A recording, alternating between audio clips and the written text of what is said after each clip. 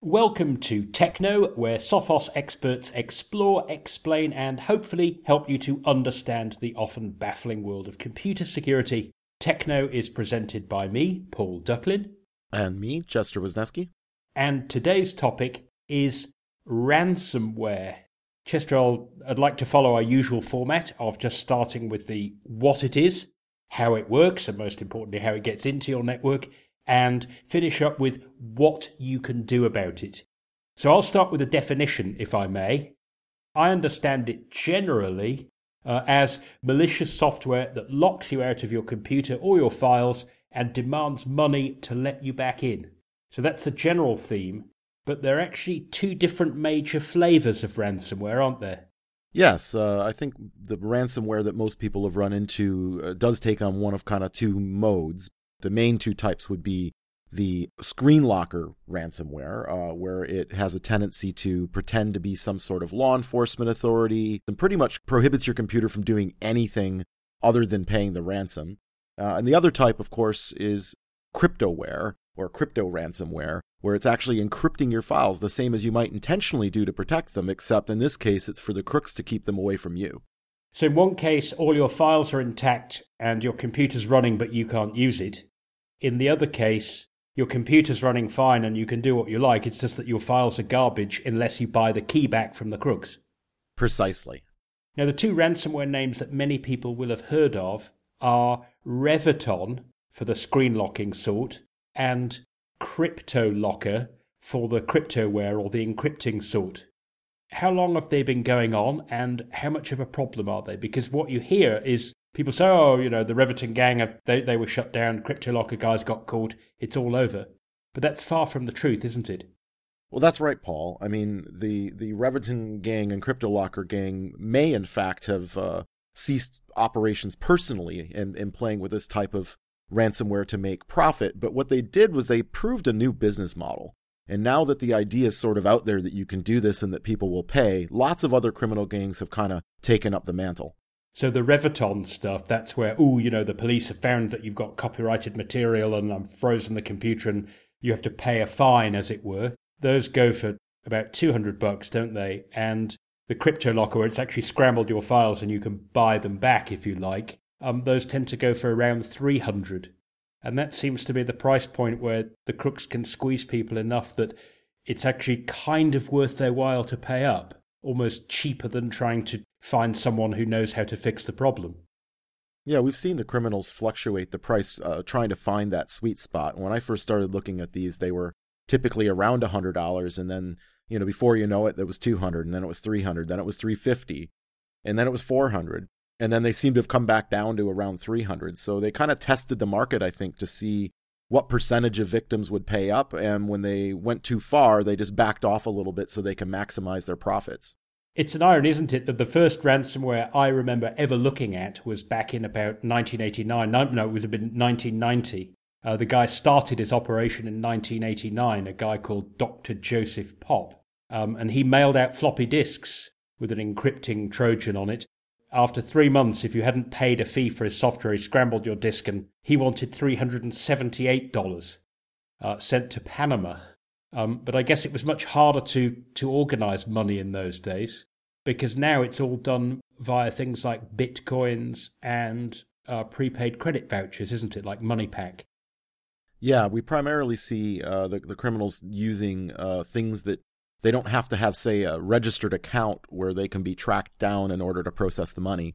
In past scams like fake antivirus, for example, we used to see they had to take MasterCard and Visa, which one allowed for law enforcement to be able to kind of crack down on it to a degree, but it also led to some traceability. So, using these anonymous cash payment systems that you might get at a convenience store for people to pay their bills or purchase something online, or using, cryptocurrency like Bitcoin seems to be the preferred way to stay anonymous for the crooks. And in the same way that the advance fee fraudsters like to use wire transfer like Western Union, these guys, again, they're using payment methods that are not only largely anonymous, they can't be reversed, can they?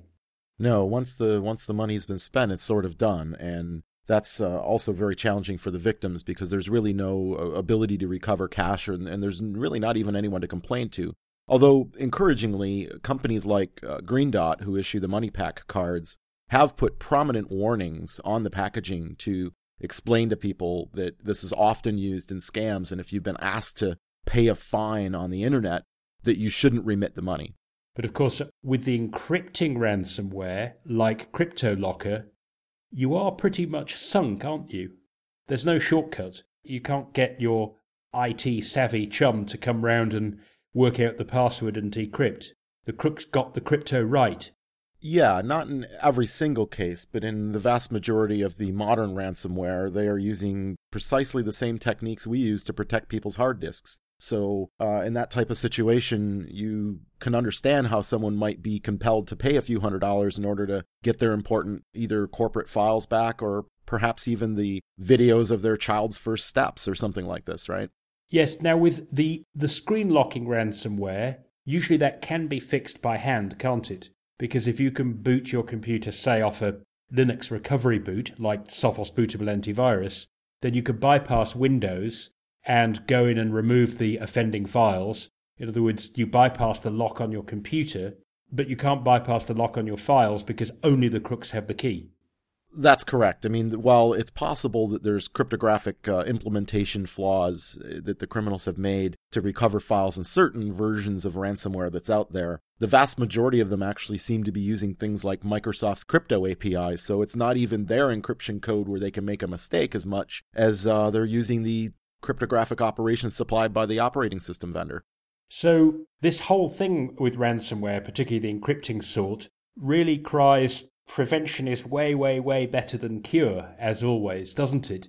So how does this stuff get in the first place? If you wanted to avoid getting infected by CryptoLocker, obviously an antivirus that could block it just before it ran would be great, but it has to sort of reach your computer in the first place. So how do you stop it even earlier than actually relying on your antivirus stopping it at the last moment?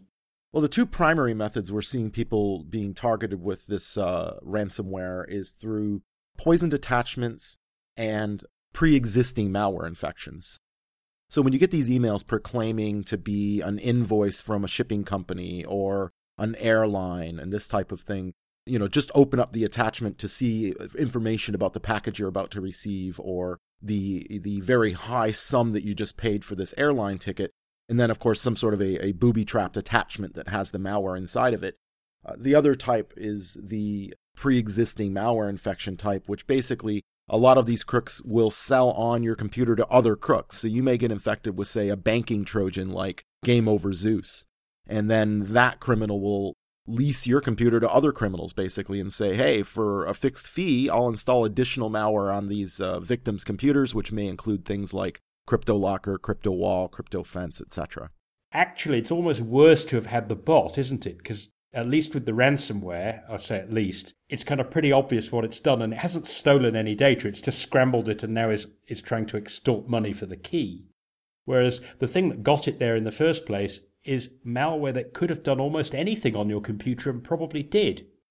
Well, not just your computer, but your neighbors, your friends, your community's computers as well. I mean, when we talk about things like distributed denial of service attack, in essence, your computer's being used to inflict harm on others. So not only could this have stolen your files, scrambled your files, deleted your files, and you may not even know what they've looked at or touched. On top of that, you also might be used to attack other people. Okay, so the obvious things that we're going to be cautious about unsolicited attachments. We should get serious about malware that we might otherwise think, oh, I've got a zombie on my computer, I'll kind of fix it tomorrow. Could be too late by then. What are the other things that you can do that will give you a bit more vigor against something like crypto ransomware if the worst should happen? What other preventative steps can you take now so that even if you do get hit, you can actually minimize the harm that it can do to you and perhaps other computers on your network? Well, I think the most important thing that comes to mind for me is proper permission controls on both your own PC, but also any kind of network shares. Many of us are using network-attached storage in our own homes for sharing files amongst our family members, in addition to, of course, at work, where we map drive letters to, usually, some sort of organizational group that we work within, the finance share or the engineering share out on the network. Not having more privilege than you need is essential. If you think about ransomware trying to encrypt any kind of files it can find, and it will thoroughly go through your computer and any kind of things that you have a connection or access to. If you were logged in as an administrator and had access to everything, you would lose everything. And so one of the preventatives, I think, is to make sure you've only got access to what you should have access to. Okay, so let's just clear that up. When malware like CryptoLocker or CryptoWall triggers, it doesn't just go for your C drive. It goes for any drive it can find. So if you've got a removable drive plugged in at that time, bad luck. If you've got a phone mounted as a drive, bad luck.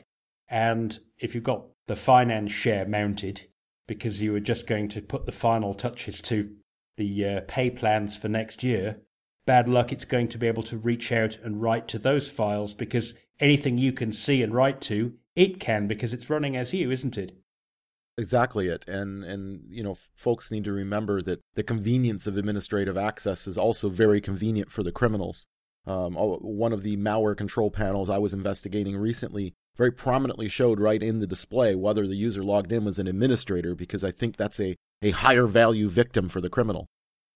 I guess the other thing to remember is that if ransomware can write to files out in the finance share when you're logged in, then it's almost certain that a data stealing Trojan or malware would be able to read those files and could then extract the data and exfiltrate it and send it off to the crooks, which in many ways for an organization is actually worse than having the file wiped out. One hopes you have a backup somewhere that you could recover from. If someone actually steals that file by reading it, you've still got a copy you might never know. Well, that's true, and I'm glad you mentioned backups as well, because a lot of people are using some sort of a synchronization tool as a backup solution. They're synchronizing a folder to the cloud, or they're synchronizing a folder to a removable hard disk. And of course, the problem there is you end up synchronizing the encrypted file if it's one of the ones that's been victimized by something like CryptoLocker. So a proper backup that is not connected to your computer is an essential part of a strategy for protecting your data as well. That's a really good point, Chester, because I think people fall into the trap of going, well, if there's a copy in the cloud, there's a copy on my iPhone, there's a copy on my laptop. That's 3 copies. Doesn't that count as a backup? But if they're all simply designed to be the same file, and that's actually the feature you're buying into when you use that cloud service, that's a different sort of convenience to backup, isn't it? Right. And I mean, I guess that's why they call it Dropbox, not drop backup. I mean, yes. They're really 2 separate types of things. So what's your recommendation for somebody who wants to do a backup at a point of time where they're pretty certain everything's okay and there's no malware? Well, I have 2 different approaches that I use myself. All the operating systems that I utilize all have a built-in backup tool, so I use that and take those off-site. And then in between, I use a cloud service as well, and there are cloud-based backup services that you can automate on your PC. And so I have one that once a week takes all the difference and changes since the last one and puts them up in the Amazon cloud. But I don't rely on just one thing, because I've made all the mistakes you can make in the past of destroying my own data. So always having an extra copy around is a good thing.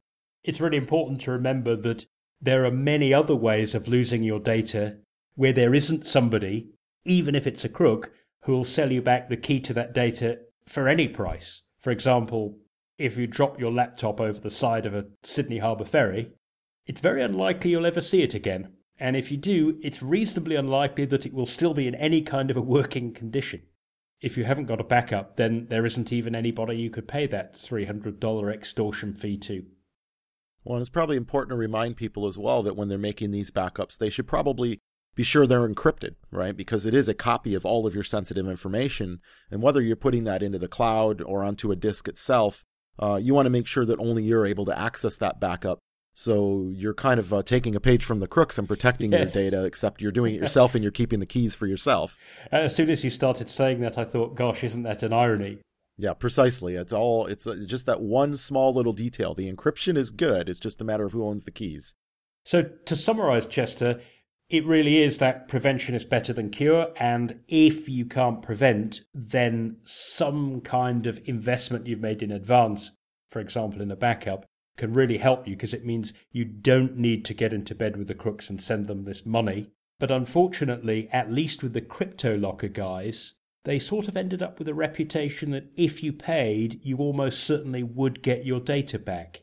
So how do you balance that convenience of, well, maybe I'll just pay the $300 against I'm going to take this on the chin and try and do without having to aid and abet this criminality, as it were? Well, I think that's up to the individual to figure out for themselves. It's a very challenging thing. I've talked to a lot of victims that have said, I don't really care, how much money it is. I'm not funding a criminal. They've taken my things and they're making me mad, and I'm not going to cave, and I'll just deal with the consequences and lose access to my files, or I'll go back to that backup I made, that kind of thing. And I've heard the opposite arguments as well. I've heard even from corporate IT departments saying, the price of the ransom is less than the cost of us actually restoring the files and cleaning the computer, which I find a bit absurd because, again, knowing that so many times that the machine was infected because it was already infected probably means you need to spend that time anyway cleaning up that computer. But, every organization or person has to kind of make that decision for themselves. And as you say, I think we need to encourage our listeners to not fund that criminality and certainly be strong about that. But on the other hand, if it's the only copy of something you have and it's that important to you, it's a personal decision, I think, in the end. So, Chester, I think that's a great place to end. I would like to give a quick summary and see if I've left anything out. Your best countermeasures for ransomware specifically and for malware attacks in general are going to be an anti-malware program that can hopefully block the thing before it runs in the first place. Perhaps stronger attachment filtering, maybe be a bit stricter on that. Some kind of web filtering that if you get infected with malware, that stops it calling out. Watch out for things like being administrator unnecessarily and for needless write access to parts of your network. And as we've elucidated fairly clearly, off-site backups, encrypted, regularly made, not just synchronizing to the cloud. How does that sound as an anti-ransomware set of measures? I think that is exactly what the doctor ordered. In that case, Chester, I'll say to everybody, thanks for listening. If you enjoyed this podcast, there are plenty more at soundcloud.com/sophossecurity. For the latest security news, you can go to nakedsecurity.sophos.com. And until next time, stay secure.